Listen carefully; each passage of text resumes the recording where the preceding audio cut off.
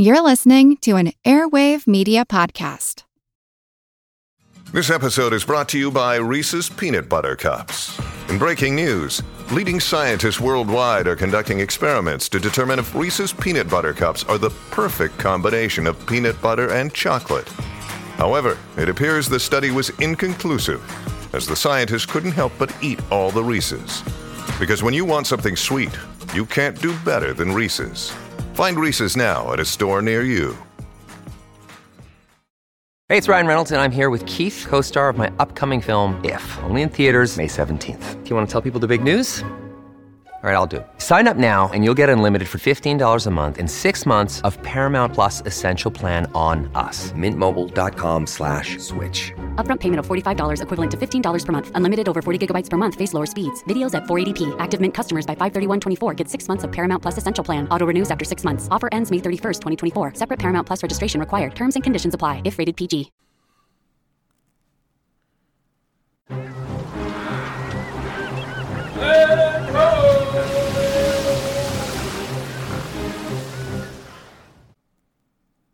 In February of 1542, Spanish conquistador Francisco de Orellana found himself in a strange situation. After marching over the Andes Mountains, he had come to a very large river. He suspected that the river was the Amazon, which poured into the Atlantic Ocean many, many miles to the east. Orellana, like so many Spanish conquistadors, had come to the depths of the jungles in search of treasure, and like so many early adventurers, his lust for gold would quickly give way to his desire to survive. So, Orellana was basically stranded in the middle of the jungle, and the only road available to him was the mighty river. And thus Orellana would strike out east on one of the great treks of discovery known to man. Before him was more than 4,000 miles of river, twisting and turning through the jungles of South America. Perhaps if Orellana had known how long and difficult the journey east would be, he would have tried to return the way he had come. But he did not, and the resulting journey, traveling the entire length of the Amazon, would be epic in nature. So on with our episode, Francisco de Orellana and the exploration of the Amazon River. Francisco de Orellana was born in 1511 in Trujillo, Spain. Orellana came from a well-to-do family in Trujillo, and it is believed he was related to Francisco Pizarro, the man who would eventually conquer the Incan Empire. It's likely that Orellana grew up being taught the arts of war. He likely learned how to ride and fence and so forth. This is supported by the fact that when he arrived in the New World as a teenager, probably around 1527, he would serve as a soldier, a conquistador, like so many other men in his position. Orellana would land in Panama, which at this time was the primary base of operation for the Spanish for expeditions in South and Central America. Thus, Panama would serve as the staging area for the Spanish invasion of Peru. Peru. Peru meant the Incan Empire. It was the city of Goldtail that was actually true. Francisco Pizarro, Orellana's cousin, would reach Peru in 1528 and find evidence of the empire's vast riches. The following year, he was granted a charter by the Spanish crown to conquer the lands. In 1530, Pizarro, as well as 4 of his brothers, would sail to the New World intent on conquering the Incas, like Cortez had done with the Aztecs a decade before. One of those 5 Pizarro brothers was 18-year-old Gonzalo Pizarro.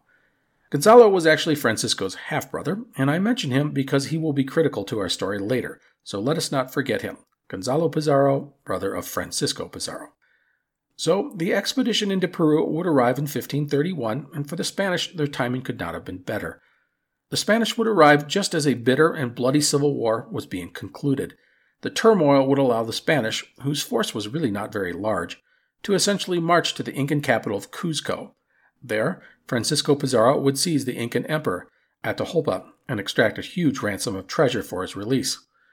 But Pizarro would never release the emperor, and all-out war would break out between the Spanish and the Indians. The Incan Empire would be defeated in 1533, and Atahualpa would be executed. It was a stunning victory for Pizarro, as he lay claim to a land that was ripe for plundering. But by 1535, Pizarro and his primary partner in the expedition, Diego de Almagro, began to argue about the division of spoils of the rich lands. This wasn't about splitting up treasure. That was kind of easy to do. It was about dividing up the actual lands that they had conquered. In Peru, as well as many other places the Spanish had conquered, the soldiers who took part in the conquest weren't necessarily paid off with gold or silver. Instead, they received lands and estates. This was a common practice. Good lands were valuable. Crops, livestock, and natural resources could provide a steady source of income for many of these conquistadors. It should be noted that these lands included the people that were on them, the native Indians, and it was essentially slave labor. So, the practice of giving land to the soldiers involved in a conquest encouraged these men to remain there, start families, and establish roots. It made for a strong colony. The way the Incan Empire collapse shook out was that Francisco Pizarro and his followers gained control of what is basically northern Peru. The Almagro group, also called the Chile faction, took control of the lands to the south, essentially southern Peru, near what is now Chile. And in time, these two factions would be at war. But before we get to that war, let's jump back a moment to catch up with Francisco de Orellana.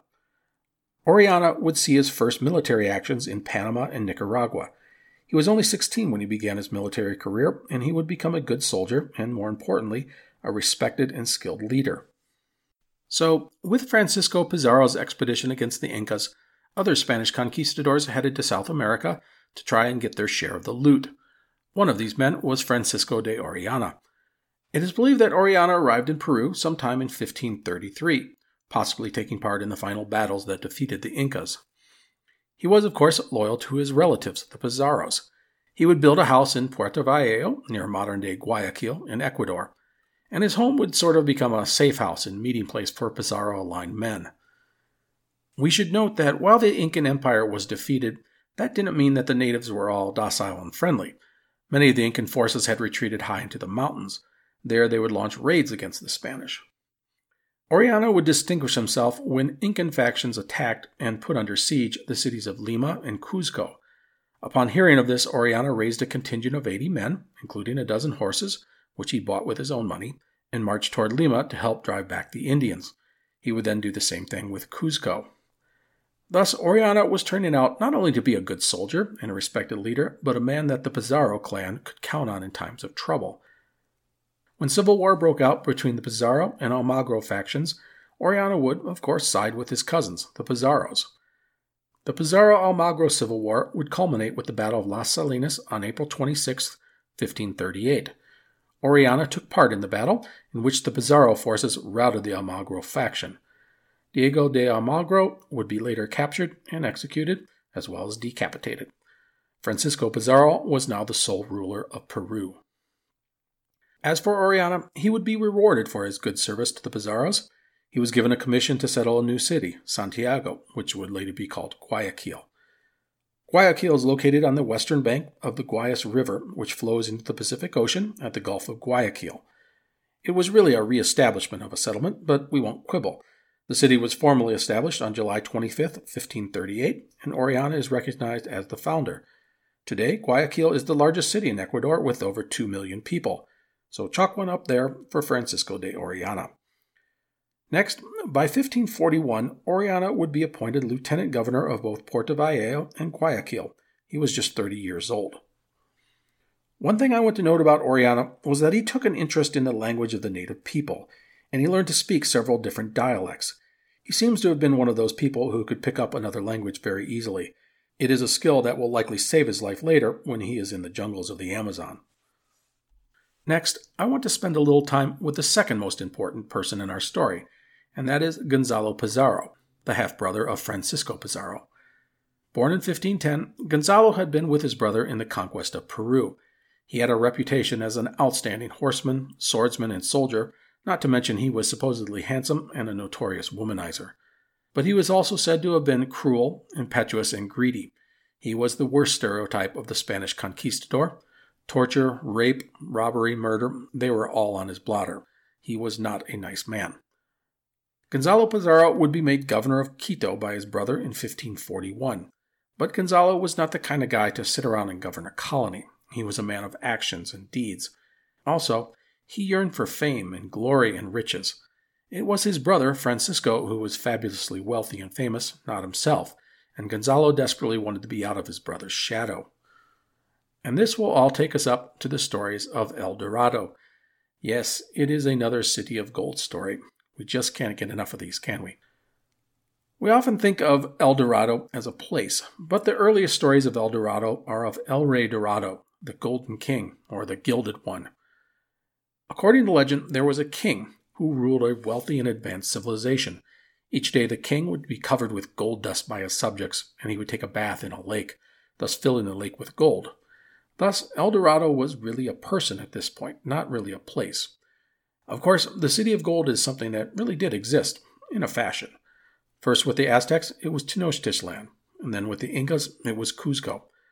The men who conquered these cities would become fabulously wealthy, and every conquistador dreamed that they would find the next city of gold. So, while the story of the Gilded Man swept through the homes and greedy minds of the Spanish, another item of interest cropped up at this time. A Spanish soldier, Gonzalo Diaz de Pineda, had recently crossed over the Andes and explored the area east of Peru. He had reported finding cinnamon trees in a remote region of the jungle, a place dubbed La Canala, the Cinnamon Valley. Pineda said that he had fought many natives and been forced to retreat from the region. Now, cinnamon was not gold, but it was just as coveted. As we have seen in many episodes of Explorers, everybody loves a good spice. The potential of a new source of cinnamon would be almost as good as any city of gold. So, the year is 1541, and Francisco Pizarro, the region's ruler, had a great idea. He suggested to his brother, Gonzalo, that he lead an expedition east, over the mountains, in search of the Cinnamon Valley, as well as El Dorado, not to mention any other valuable places he could sack. The move was a good one. It got Gonzalo out of town and into the field, where he was at his best. For Gonzalo, it was his chance to find glory and wealth, and get out of the shadow of his famous brother. Francisco de Orellana, like Gonzalo Pizarro, was captivated by the tales of the City of Gold. He dreamed of conquering his own Incan or Aztec empire. So, when he heard about Gonzalo's upcoming expedition, he headed to Quito and met with his cousin, expressing his desire to go with him. Orellana offered to pay his own expenses and even outfit some men for the expedition. For Pizarro, this was a pretty sweet deal. He would add to his ranks a respected and trusted conquistador, plus some men, at virtually no cost. Thus, he welcomed Orellana into the fold and made the young man his lieutenant general, the expedition's second in command. The only hitch to all of this was that Pizarro was nearly ready to march, and Orellana was not. Orellana had to return to Guayaquil, hand off administrative duties, raise and outfit a force of his own, and then return to Quito, which was several hundred miles away. Pizarro, however, was not interested in waiting that long. He was concerned that some other enterprising conquistador would beat him to his prize. Thus, Pizarro would agree to lead his men into the mountains to the valley of Chumaco, which was east of Quito. There he would rest his men and wait for Orellana to catch up. So, Gonzalo Pizarro would thus set off from Quito in February of 1541. He had an impressive force with him. There would be 220 soldiers, many veterans of the Incan conflict. Their numbers included crossbowmen, infantrymen, and arquebusiers. An arquebusier used an arquebus, which was an early form of musket. In addition to the 220 soldiers, there would be 200 horses. This was a huge number, as horses were very expensive. As a comparison, Cortés had only 16 horses when he engaged the Aztecs a decade before. Horses were highly effective in combat, as the natives had never seen them before and were terrified of them. Next, as terrifying as the horse were the warhounds. Pizarro reportedly had 2,000 of them. The Spanish had used war dogs to great effect in the New World. The Indians had never experienced packs of huge dogs that would literally tear apart their comrades. To feed the many mouths in the army, there would be 2,000 to 3,000 pigs, a great herd of swine that would be driven behind the main force. And then, to transport everything, there would be 4,000 native porters, essentially slaves, chained and shackled together. They would carry the many supplies, including ammunition, gunpowder, food, and building materials, the latter for making bridges, boats, or whatever was necessary. And lastly, there would be many native women brought along, who would cook and clean and serve as sex slaves. The expedition headed east from Quito, starting at over 9,000 feet in elevation. Higher and higher they would go. The forested mountains that they moved into would, in short order, be cloaked in clouds. Quickly the roads vanished, the footpaths then disappeared, and the expedition took to following llama trails, walking single file. Eventually, even those trails were swallowed up by the mountains. Also, the air grew colder as the expedition went higher. The Indian porters were not dressed for such altitudes, and many soon became sick. Another thing, remember, the region had been racked by war for years. The mountains were thus filled with Indians, many of whom had fled to the higher altitudes to be free from the Spanish invaders. And these people were not friendly to the great expedition. They weren't going to challenge such a large force. The horses and dogs frankly terrified them, but they weren't going to help the Spanish either. If Gonzalo Pizarro had hoped to obtain food or supplies from the locals, he was sadly mistaken. The Indians gathered up their belongings and simply melted into the background. So into the mountains the men went. Men were getting sick, it was getting colder and colder, and the going was getting rougher and rougher. The threat of attack from renegade natives was everywhere. So, what do you think could happen next? Well, how about an earthquake? Yes, a nearby volcano, Antisana, erupted.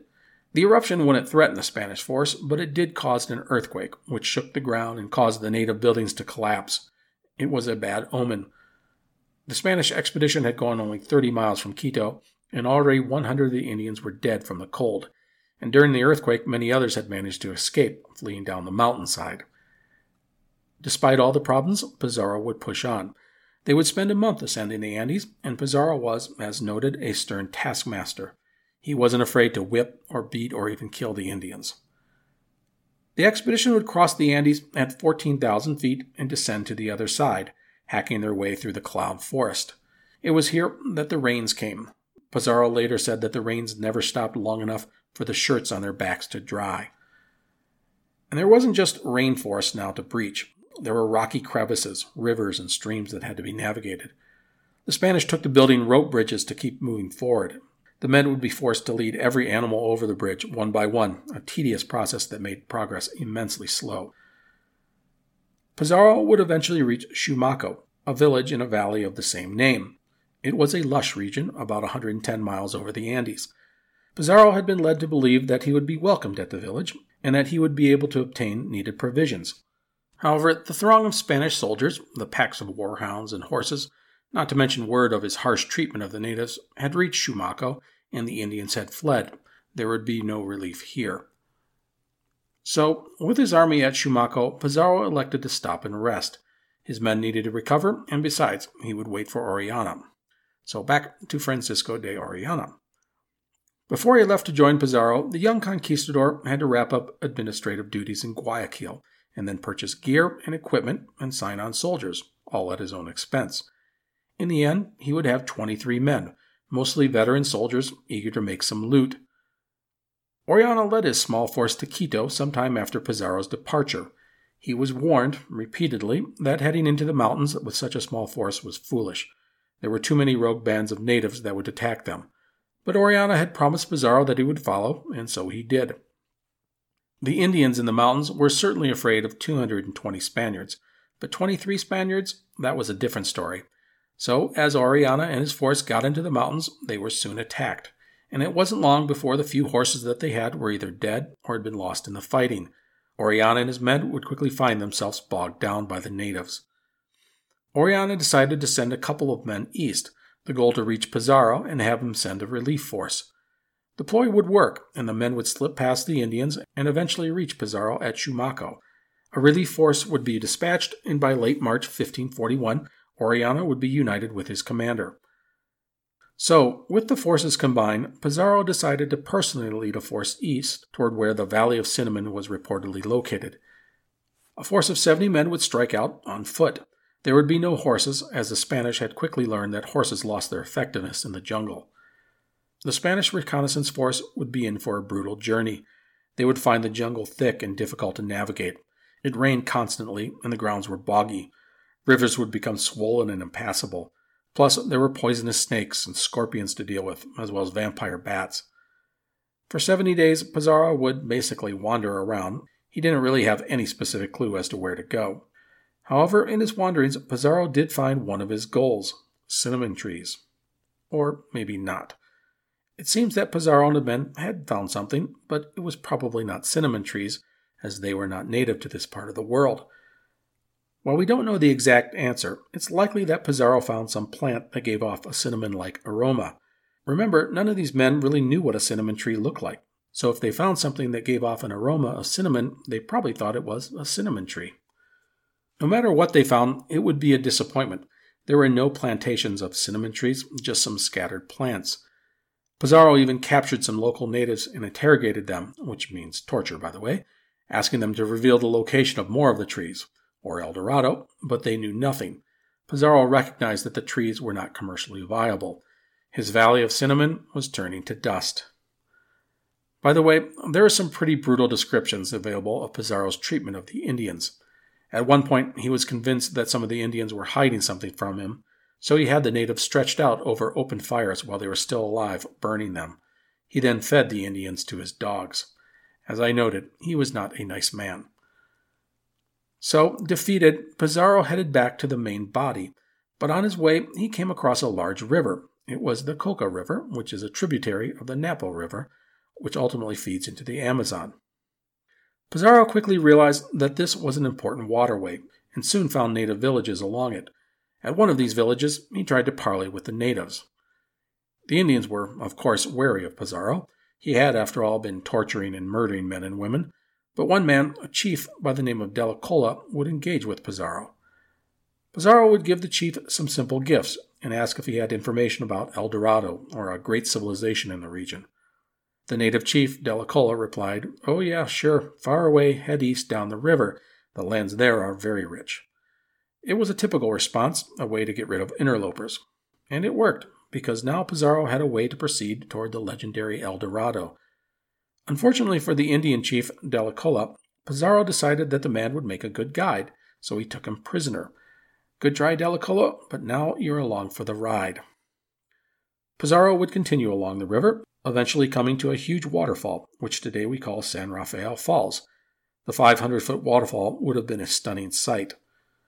Unfortunately for Pizarro, if he wanted to return to his main army, he now found himself on the wrong side of the Coca River. This would force his men to build yet another bridge over a gorge. On the other side, the Spanish were met with great resistance from the natives. However, once the Spanish arquebusiers let off a couple rounds, the Indians were driven off. The Spanish would then capture the village, called Guema. Pizarro would then dispatch some men to Orellana with orders to bring the army to the village. They would then be able to descend the Coca River toward the rich lands that Della Cola had spoken of. At this point, reuniting the army likely probably gave everyone a sense of purpose. According to the natives, a great civilization was down the river. They only had to push on. Also, there was a sense of desperation gripping the expedition as they knew that food was getting low. A civilized region would offer sustenance. A reconnaissance force would strike out ahead of the main army, and they would come to yet another river, the Napo. The Spanish would move down the Coca toward the confluence of the two rivers. I want to stop and mark a moment of realization for Pizarro and Orellana. It was here that, while on a high vantage point, they saw the Napo and Coca rivers, and they understood that this may be part of the fabled Amazon. This is important because when Orellana heads down the Amazon, it's good to understand that he's got an idea of where this is all headed. He's not heading blindly into nothingness. Anyhow, Pizarro would lead his men down the Coca toward the Napo. Along the way, they proceeded to attack the first village that they came upon. This was Pizarro's way. He liked to get the upper hand, show the natives who was boss. You get the idea. He would capture 15 canoes at the village and a little bit of food. Food, by the way, was getting more and more scarce by this time. The native porters, remember there had been 4,000 of them, were mostly dead or dying or had run off. And the Indians weren't just dying from the elements. Apparently smallpox had come east with the Indians, and they were dying in droves from the disease, a fate that would befall many natives of the Americas for the next several centuries. eBay Motors is here for the ride. Remember when you first saw the potential? And then through some elbow grease, fresh installs, and a whole lot of love, you transformed 100,000 miles and a body full of rust into a drive that's all your own. With over 122 million parts for your number one ride or die, you can make sure your ride stays running smoothly. Brake kits, LED lights, exhaust kits, turbochargers, bumpers, whatever your baby needs, eBay Motors has it. And with eBay Guaranteed Fit, it's guaranteed to fit your ride the first time, every time, or your money back. Plus, at these prices, you're burning rubber, not cash. Keep your ride or die alive at ebaymotors.com. Eligible items only, exclusions apply. So, using the newly acquired canoes, Pizarro sent out groups of men to scout down the river. They would trade for food when possible, swapping beads and bells for fish and yucca. Yucca is a tubular root like a potato, common to the region. Pizarro would also send off raiding parties on foot when possible, and steal food if any was available to be had. So here was Pizarro and Orellana and their ragged army of Spanish conquistadors. It was October 1541. It had been 8 months since they had left Quito, and they had traveled only 150 miles. And it was at this time and place that Pizarro had a bit of an epiphany. He realized that he had before him the best highway imaginable, the river. He saw how the natives used the river. It was often their only method of transportation. There were villages that the Spaniards had come upon where they found no footpaths leading to or from the homes. The only way in and out was by the river, using canoes. The river was the superhighway of the region. Why not use it? Thus, Pizarro decided he needed to build a boat. The man's intuition was actually pretty good here. Using the river was a solid plan. He had heavy supplies to carry, such as gunpowder and ammunition, and there were injured and sick men that couldn't walk. And with the native porters mostly dead, a boat was a perfect way to transport all the heavy supplies and the sick and the wounded. Thus, in October 1541, construction of a brigantine would commence. So, what exactly is a brigantine? Well, a brigantine was a small sail and oar-driven vessel. It was generally quick and maneuverable. They were commonly used in areas like the Caribbean and the Mediterranean, as well as rivers all over the world. The Spanish would set up a camp, calling it El Barca, which means the boat. Very clever. It was about 10 miles upstream from the confluence of the Coca and Napo rivers, near the present-day city of San Sebastian del Coca. I do want to mention that if you haven't already, you can see a map of all of our adventures on the website, explorerspodcast.com. I recommend taking a peek. So, while the brigantine was being constructed, Orellana would spend time with the natives, including the captured chief De La Cola. He would learn the tongue of the Indians and prove to be an extremely effective interpreter. Gaspar de Carvajal, one of the priests on the journey, would later note that Orellana's linguistic skills would be essential to the survival of the expedition. So, the brigantine would take about a month to construct. The Spanish would need iron for nails. They would scrounge it from wherever they could. They would take the horseshoes off the horses that had died or been killed for food, and the men would even donate their own armor to the cause. Then they would set up a forge to make the nails. The men, led by Pizarro, who was a tireless leader, would cut down trees. Pitch for the boat would come from tree resin. Fiber for cordage would come from wild coconuts, as well as tree bark. The end result was a brigantine. It was not large, only big enough for maybe 20 to 30 men, and it would only support 3 to 4 rowers to a side. But the ship, dubbed San Pedro, would be the mule for the expedition. All the heavy supplies could be put in the boat, along with the men who were too sick or injured to walk on the shore. On November 9, 1541, the expedition set off yet again. Most of the porters were now dead, and only a few of the horses and pigs and dogs were still alive. As noted, the sick and injured would be placed on the brigantine. Some of the men would ride in canoes that had been captured, but the rest of the men would march down the river along the banks. The expedition would reach the Napo River, and as they went, they noticed that the villages were becoming scarcer and scarcer. From their captives, Orellana came to learn that the Spanish were heading into a vast uninhabited land, a swamp. They were warned by De La Cola that food would become scarce. And De La Cola would be right. The Spanish would head into a tangled region of swamps and rivers and channels. Those on the boat were just fine, but the men on the shore were going at a snail's pace as they struggled to find solid ground to advance upon. For 43 days, the Spanish did not sight another human being. Food was getting desperately low, and the swamps were claiming the lives of men and animals. It was during this time that the natives the Spanish had captured, including the chief De La Cola, escaped, leaving them with no guides. And that brings us to December 25th, 1541, Christmas Day. The expedition was on the brink of disaster. They had traveled 150 miles down the Napo River, but they were almost out of food. The men would boil the leather of horse saddles for a Christmas meal. Things were bleak. But it was here that Orellana offered up a new strategy. He proposed that he take the brigantine and the canoes and head down the river with a select group of healthy men. Based upon his conversations with the natives, Orellana knew that the Napo would flow into yet another great river. It was there that they were expected to find more native villages, which meant food.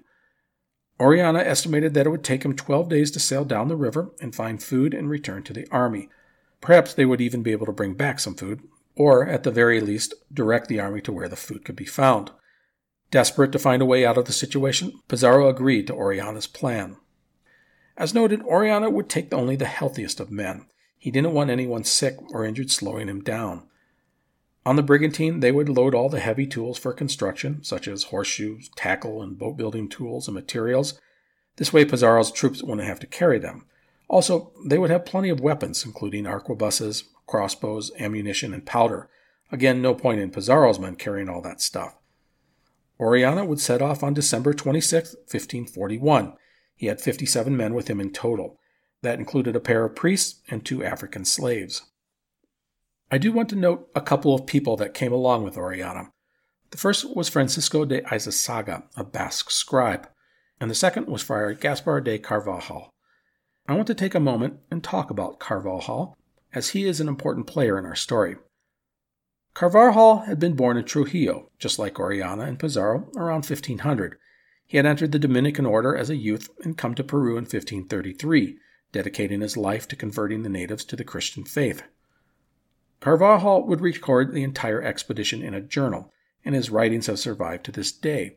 Thus, much of what we know, especially going forward, is from Carvajal's journals. So, down the Napo River, the brigantine, San Pedro, went. In addition to the brigantine, there were 22 canoes, which means that the Spanish had added several to their numbers since capturing the 15 earlier in the year. On the second day of the journey downriver, disaster almost struck the small armada when San Pedro struck a submerged log. The log impaled the ship.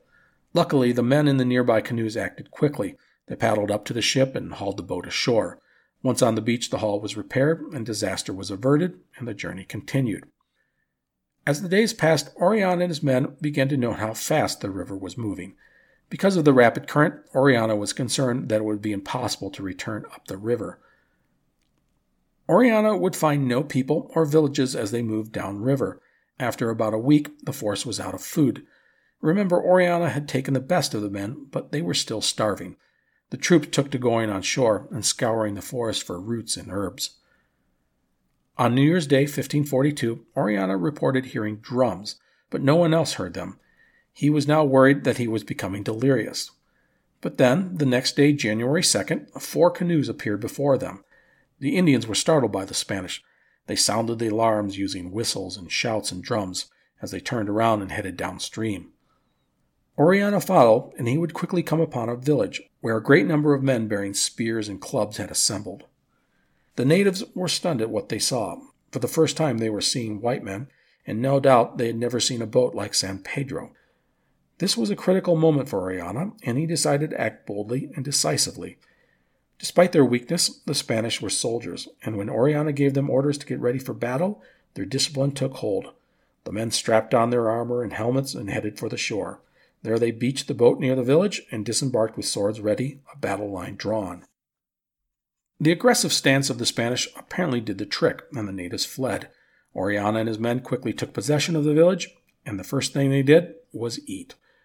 They found maize, fish, and monkey and bird meat.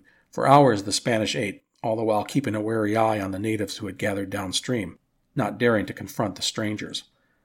Finally, a small band of warriors in canoes approached, and Orellana decided to turn to diplomacy. Despite the food, his men were not in any shape to fight, and the Indians down the river were numerous. Using the language skills he had acquired over the past months, Orellana greeted the Indians in a friendly manner. Then he gave them some simple gifts, opening the door for a conversation with the natives. After all of this, the native chief came over and embraced Orellana, their way of saying that this was now a peaceful exchange. Orellana would give the chief a pair of boots and a belt, items that apparently fascinated the chief. In return, the Spanish asked for food, and it was brought to them. Thus, in the end, diplomacy had won the day. Carvajal would later write, quote, "His knowledge of the language was, after God, the deciding factor in preventing us from perishing on that river." End quote. The village they had found was called Imara, and it was a lifesaver for the Spanish. They needed to recuperate, and this was the spot for them.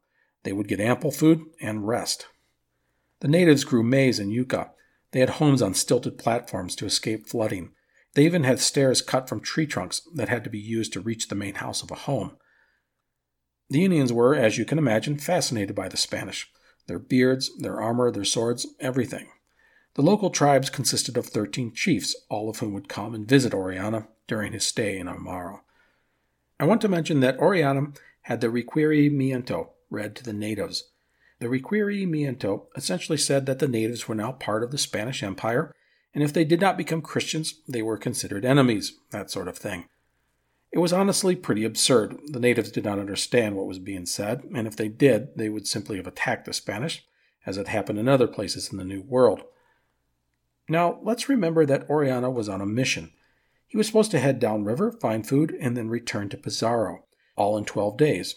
Well, the food had been found, and the 12 days had passed. And Orellana's men made it perfectly clear they didn't want to go back. Rowing the brigantine back up the river, they felt was impossible. The current was too strong. Orellana decided what he would do was he would send some men back in canoes. He asked for volunteers and even offered financial incentives to anyone who stepped forward. Some of the natives even offered to go along as guides.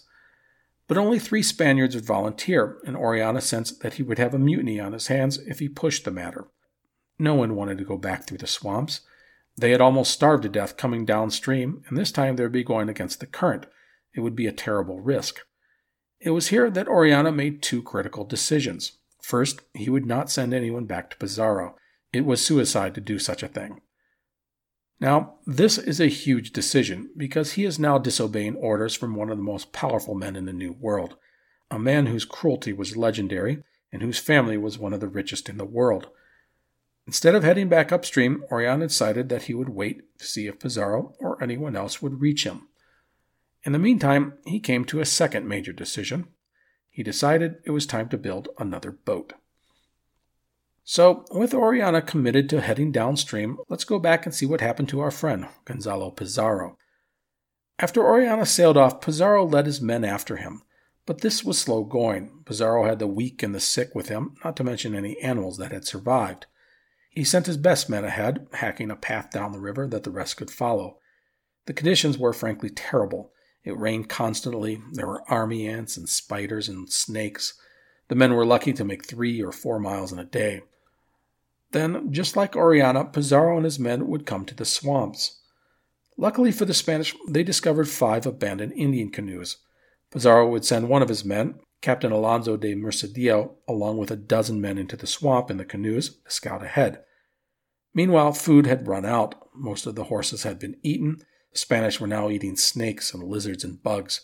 Also, salt depletion was rampant. Salt depletion causes vomiting, diarrhea, fevers, and cramping. The men were miserable. Mercadillo would return 8 days later, but he had found no food, no Indians, no villages, and no sign of Orellana. Pizarro decided that he would give it one more try, this time dispatching the veteran soldier Gonzalo Diaz de Pineda downriver to find food. Pineda set out in the canoes with a small force. Eventually, he reached the Agua Rico River and found a campsite on the shore where Orellana and his men had spent the night. Unfortunately, Orellana and his men had left no indication of the direction they had gone, so Pineda headed up the Agua Rico instead of continuing down the Napo as Orellana had done. Pineda would go up the Agua Rico about 30 miles, and there he found an abandoned village, and more importantly, a yucca plantation. Pineda loaded the canoes with yucca and sent them back to Pizarro. When the canoes finally got back to the main body of men, they had been gone for 27 days. Pizarro was, of course, thrilled at the news of the food, as were his men. They immediately set off. It would take 8 days for the smaller army to reach the Agua Rico River, and then another 10 days to reach the abandoned yucca plantations. By this time, the men were starving, and they gorged themselves on the raw yucca. But this was a problem. Raw yucca is poisonous, especially if you eat a lot of it. There are 2 types of yucca, one called sweet, which will make you sick if eaten raw, but nothing terrible. You just need to boil it or bake it or roast it, and it's fine. The other type, called bitter, is full of cyanide. Much more complex preparation is required before it is edible. The natives knew this, but the Spanish didn't have them around to pass on this vital information.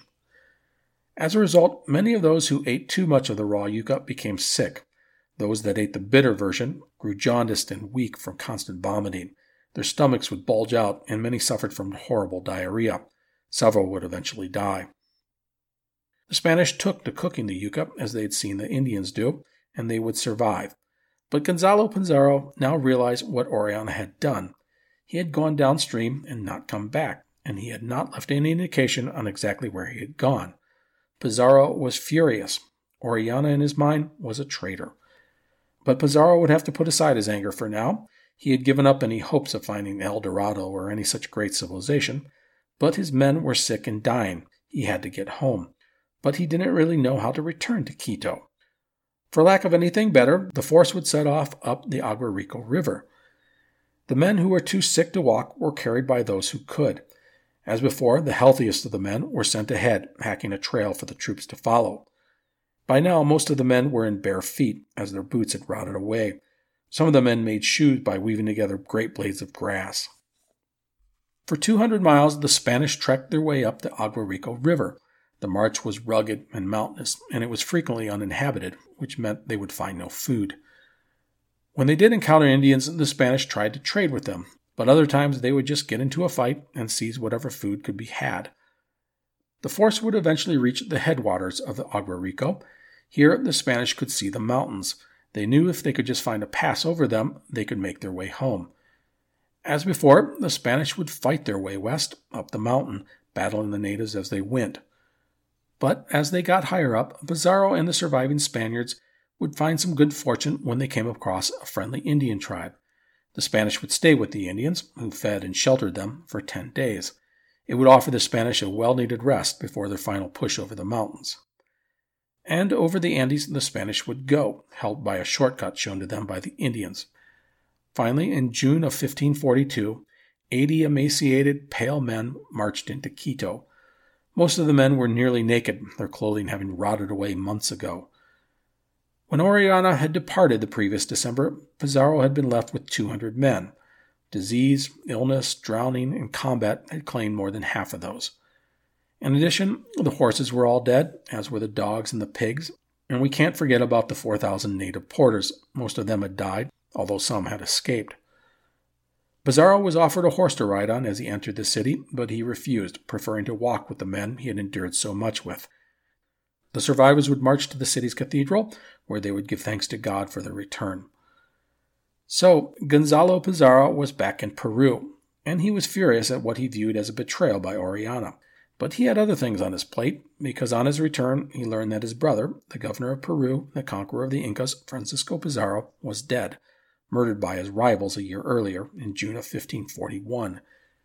Remember, the Pizarros had defeated the Almagro faction in 1538 and executed Diego de Almagro. But Almagra's supporters had not been idle. They had plotted and waited for the right time for their revenge. They had seized an opportunity when Hernando Pizarro, another of the famed Pizarros, had gone to Spain in 1541. But the Almagro faction had been active in the Spanish court, and when Hernando Pizarro arrived, the crown had him thrown in prison, charged with assassinating Almagro. And with Gonzalo lost in the jungles, the enemies of the Pizarros decided it was time to act.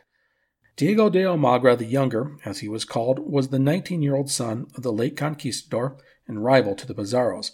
The Almagro faction used the young man as a rallying point.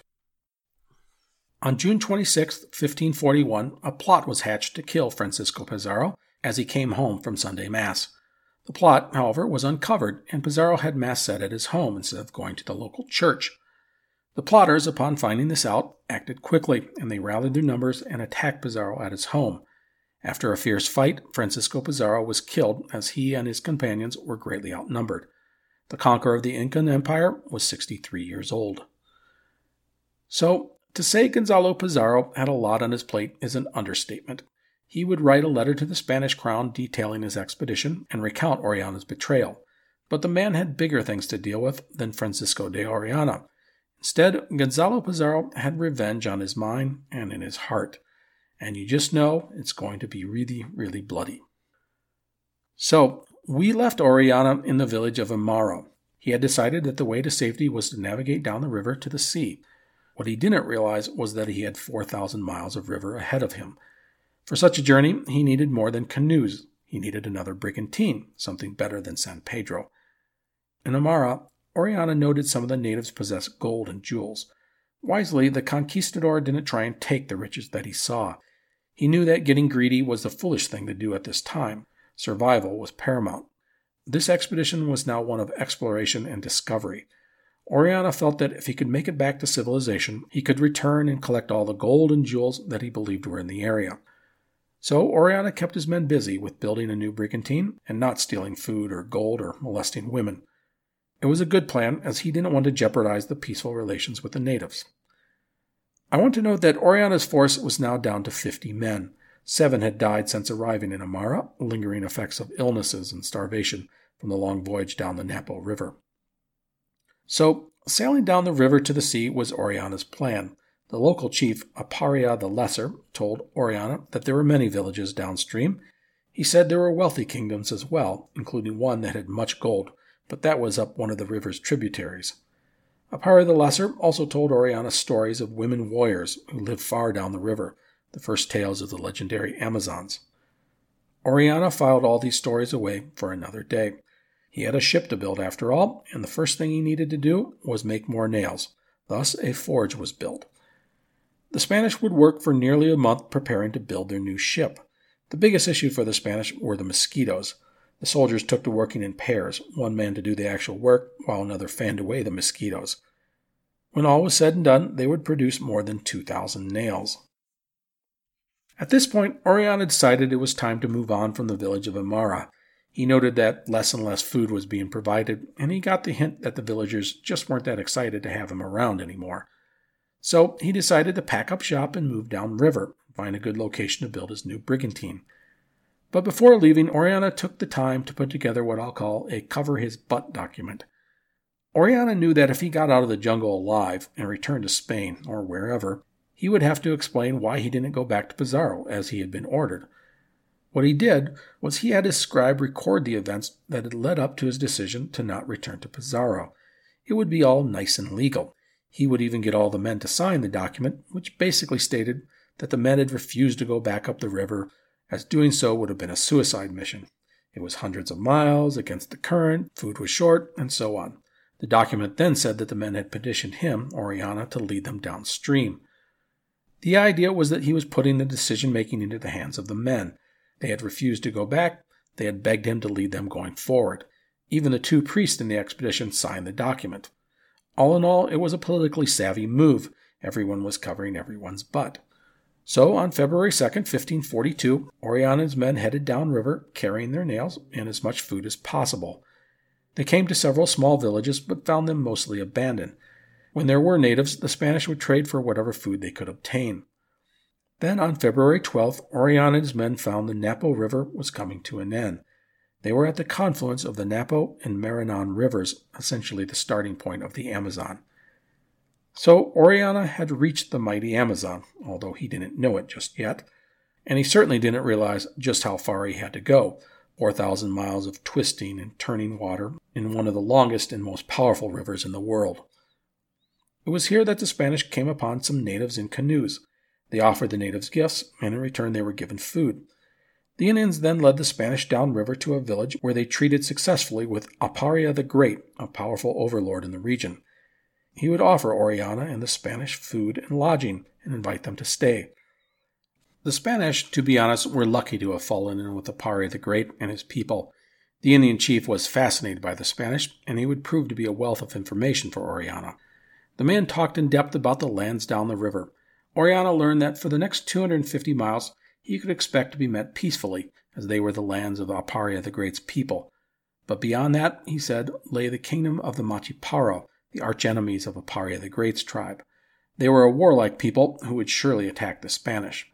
And beyond the Machiparo were the Omagua, another tribe of fierce warriors who would not be friendly. Despite all these warnings, Orellana had no other choice. He was heading downriver or nothing else. He could not turn back. The river was just too powerful. So he set up shop at the friendly village. His men erected a cross in the village, something that would draw great interest, if not reverence, from the natives. Orellana drew up plans for a new brigantine. It would be bigger and more robust, able to withstand a fight that he felt lay ahead of him. To build the new boat, the natives aided the Spanish in finding and transporting the timber to the river. There a forge was set up, as they would need more nails for the boat. From February 26th to April 24th, 2 months, the Spanish built their new ship. Again, Orellana kept his men busy, avoiding encounters with the natives that, as we have seen throughout history, can lead to more conflict. During this time, Orellana reported being visited by a group of tall men with whitewashed skin. The men wore gold jewelry and had splendid clothing. They were emissaries of a nearby overlord and had come to see the strange white men. Through them, Orellana invited their leader to visit, but the man would never come. It's not known exactly who these people were, but they may have been shamans of some kind, or they may have been exaggerations by the Spanish. We don't know. I want to mention this, though, because when Orellana returned to Spain, he would report many indications of wealthy and advanced people, such as these whitewashed men. These stories would help fuel interest in the Amazon for many, many generations, as well as speculation as to the cultures that may have once inhabited the region. Anyhow, back to our boat. Orellana would finish his new brigantine in late April. The men would also repair San Pedro. The new boat would be christened Victoria. It was twice the size of San Pedro. It was also sturdier and supported 18 oarsmen. Also, Orellana had built the brigantine not just for the river, but for the ocean, as he knew that once he reached the Atlantic, he would have to sail up the South American coast to reach civilization. So, with Orellana ready to push east, he had one final thing to do. He had to cover his butt a little bit more. Orellana had his scribe, Isasaga, write up a new document. The new document again recounted the events that forced the Spanish to leave Pizarro behind, just reiterating that they had no choice but to keep going east. In the documentation, Orellana submitted his resignation from the expedition. It was kind of a lame workaround, essentially saying, hey, I never disobeyed orders because in reality, I had quit the expedition. Again, kind of lame, but it's a technicality that will help later. The men in the expedition then signed a document where they asked Orellana to take command of the force. This was again all legal cover. Orellana resigned, and the men were essentially creating a new expeditionary force.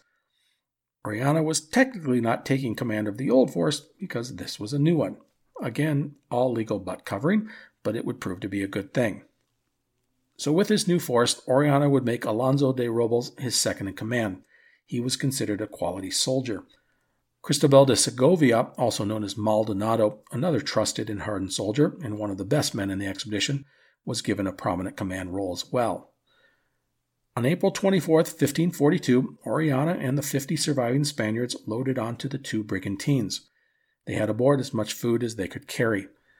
Now they had a 4,000-mile journey ahead of them, and that is where we will leave our players for today. Orellana had found the Amazon, he just had to get out alive.